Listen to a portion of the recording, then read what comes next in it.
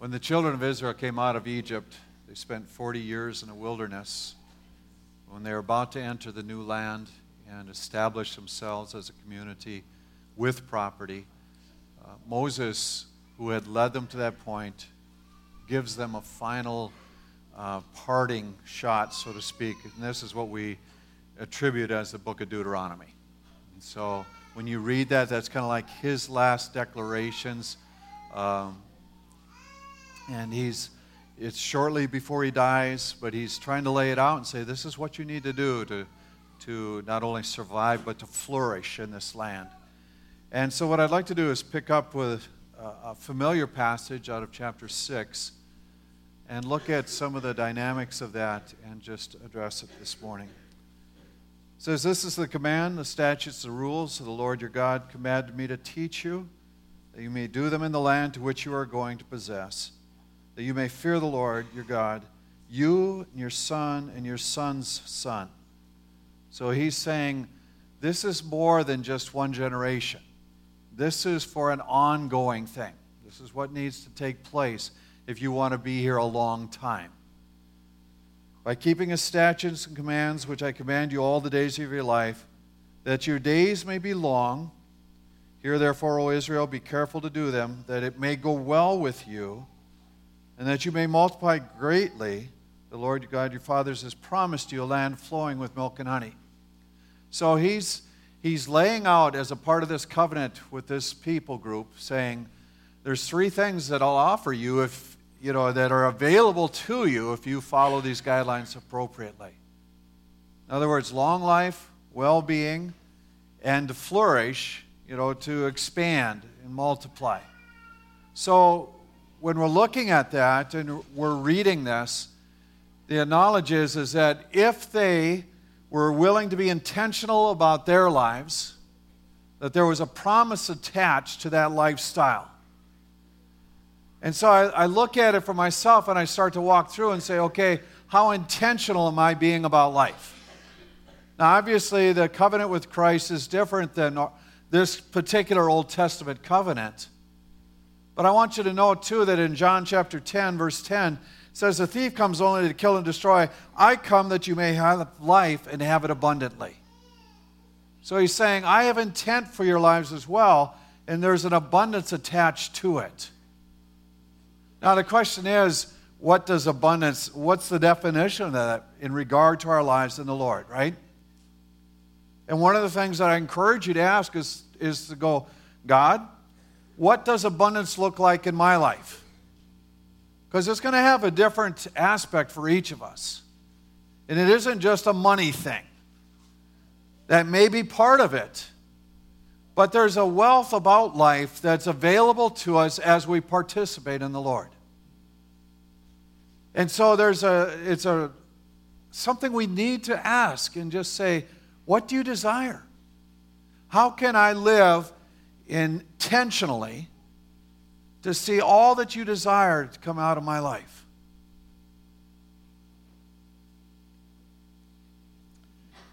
I'm reminded of the story of Paul. Remember when a man named Ananias is going to go pray for him after Paul has this encounter with God. And the declaration is made to Ananias, I'm going to show him how much he has to suffer. That's part of the abundance in his life. But he is also going to be a witness to the Gentiles. Of course, we look back and we say, I'm so glad that he carried out that mission and ministry. Who was more effective than him? Who wrote more books? We look at it and we say, what an incredible thing. But this was declared over his life before he ever got started in it. And I just suggest to you that there's an opportunity for us to call out in the Lord and say, what do you see of my life? What do you desire to accomplish through me and in me? And as we look at that, then that life begins to unfold. Okay. Hear, O Israel, the Lord our God, the Lord is one. You shall love the Lord your God with all your heart, with all your soul, with all your might. So there's that famous first command. And these words that I command you today shall be on your heart. You shall teach them diligently to your children. You shall talk about them and sit in your house, when you walk along the way, when you lie down, when you rise. He's saying this needs to be a part of your conversation in everything you do. So that said, if we take that into this setting, writing it on your gates. How many have a gate to their house? Doorposts, well, that. But how many have a Facebook page, and what does it say about you? Okay? If you go look at my page, you're going to see sustainable living things and grandkids. You'll also see that I post about once every 5 years. Well, a little more than that recently. We got a phone with a camera. Really updated. No, I'm not telling you the number. Anyhow, but I have a friend, a dear friend, who is one of the people that I'd really like to be around, a pastor friend. But he wrestles with his weight. He's 350 plus, about 6 foot tall. And in one of our times together, I felt like the Lord told me, you need to talk to this man about this. Well, that's the last thing I wanted to bring up. And, I debated for 2 days before I finally got out and just said, I'm worried for you. I'm worried that you're not going to see your kids grow up. I'm worried that you're going to fall into ill health, and I just said, something needs to happen, and he received it. He said, I've been thinking about this. So I was really encouraged the other day when he posted it. I had been away from soda pop for 92 days. He had counted it. That said, when I look at his posts, they're almost all connected to barbecue and, food has a huge part of his life, and I'm looking at it going, okay, my next step with him is to say, how do I gently bring this up, that this is your passion, but you've got to start adjusting that if you're going to adjust, your long-term goal is to lose some weight. Well, I look at that and I go, okay, there's a lot of things. I've dropped some of my friends in even that thing simply because everything they posted was sensuous, and I'm just going, you know what, I know where your head's at, but I don't want to see that every day. And yet I can go through and I can tell who loves trucks. I can tell who loves hockey. I can tell who loves movies. I can tell who loves family. I can who loves themselves. Click, click, click. But, that, it's a fair evaluation, right? And you can, there's other things even with when you go to YouTube, what pops up is your presets. What advertising comes to you through your email because they know that you've looked at these things. So, that said, this scripture is saying you should be very intentional about what you're investing and what your conversation is and what people even see about you. When it says you shall bind them as a sign on your hand and frontlets between your eyes and write them on your doorposts and on the gates, what it's saying, it says whatever you look at, do it with the eyes that see God's hand or speak to Him. Whatever people see of you, let them see your declaration for the Lord. And so there's opportunity for us to live that way even now if we'll take it. But the challenge often for us is what are we actually portraying and what is our passion? We declare the Lord. We say, yes, of course. But often what's demonstrated, even in a visual sense, is far from that. So the challenge is, how do I start making intentional correction? Particularly if I want this to go on generations. How do I start moving this so that what's coming out of my life and what's being spoken and what's being declared loves God, heart, soul, mind, and strength? And so there's opportunity to start intentionally tweaking things, so to speak. We live in a day where, there's so many theories on parenting, but one of the common things is you don't want to cripple them. Let them find their own path. This scripture does not say that. This scripture says, keep declaring it. Keep speaking it. Keep it as a part of the conversation always.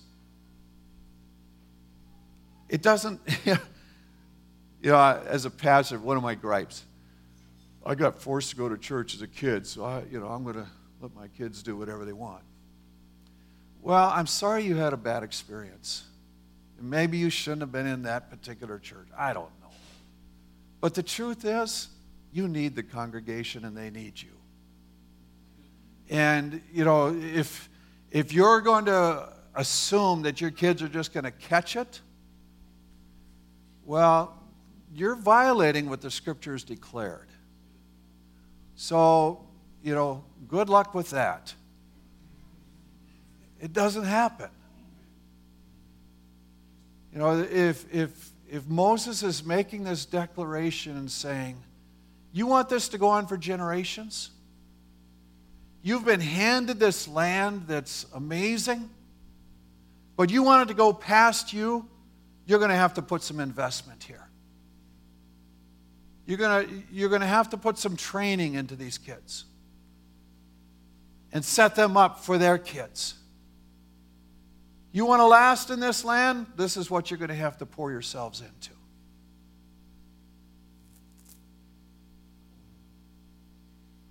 Galatians makes this point. You can't fool God, so don't make a fool of yourself. Contemporary English version again. I love it.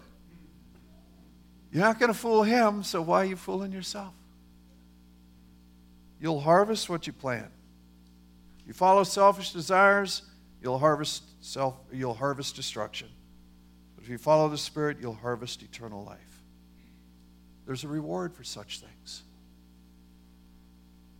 So we invest. Now, it's that fine balance, right? We're saved by the Lord.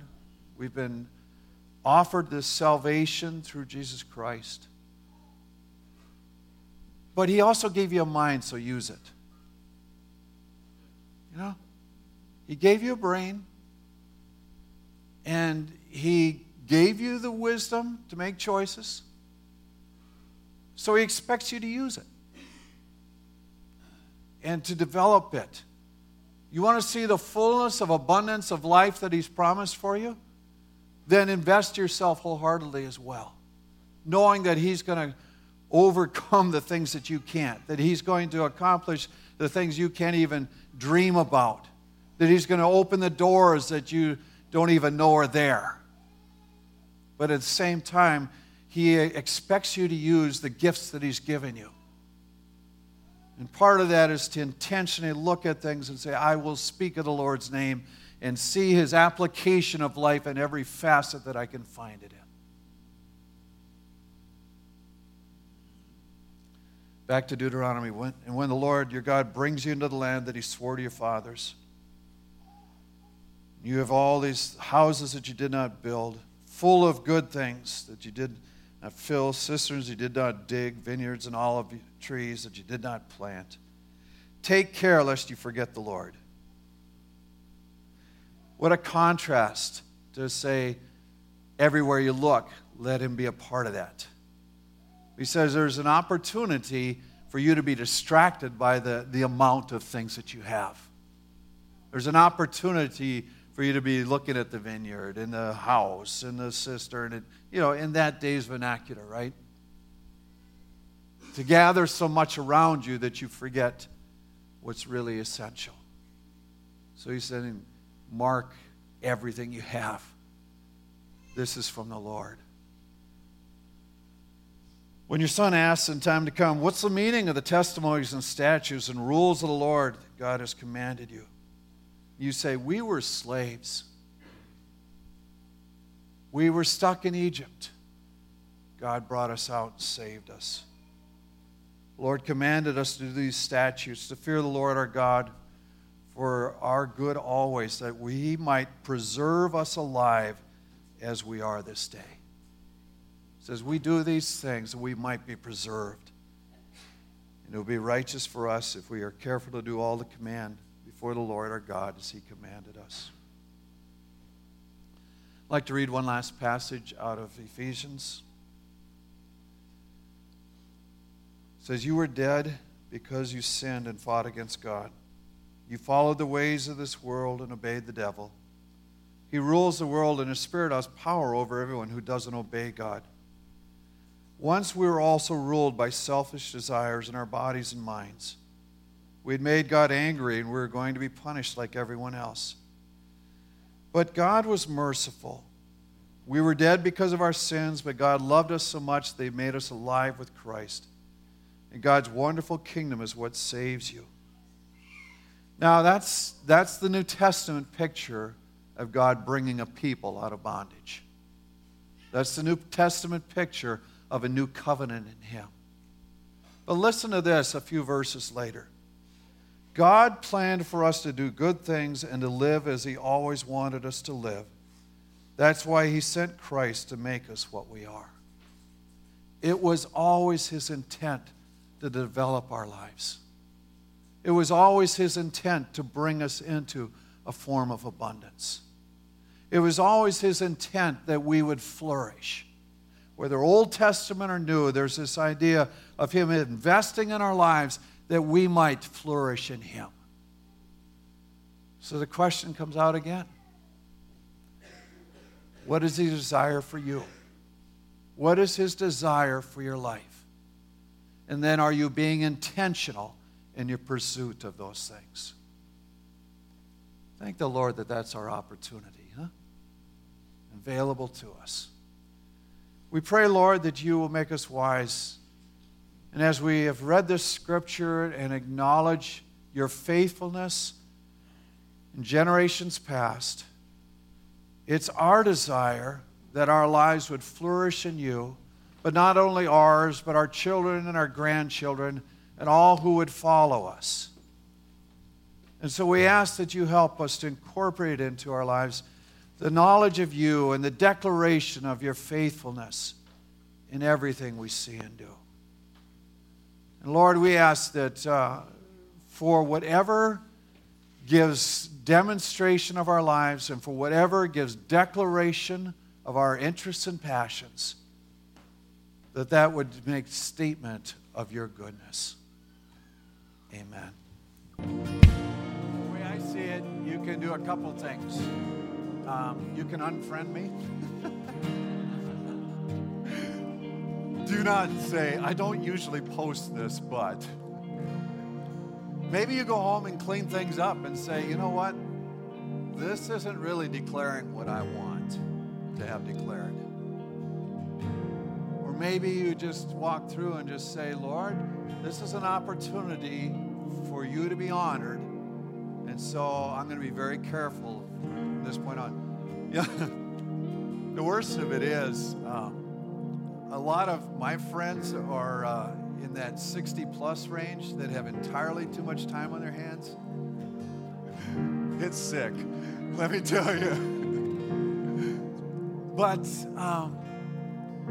we truly want the fullness of God to be seen through our lives and in our lives, not just seen, but to be a part of us. And we want that to be a part of those around us as well.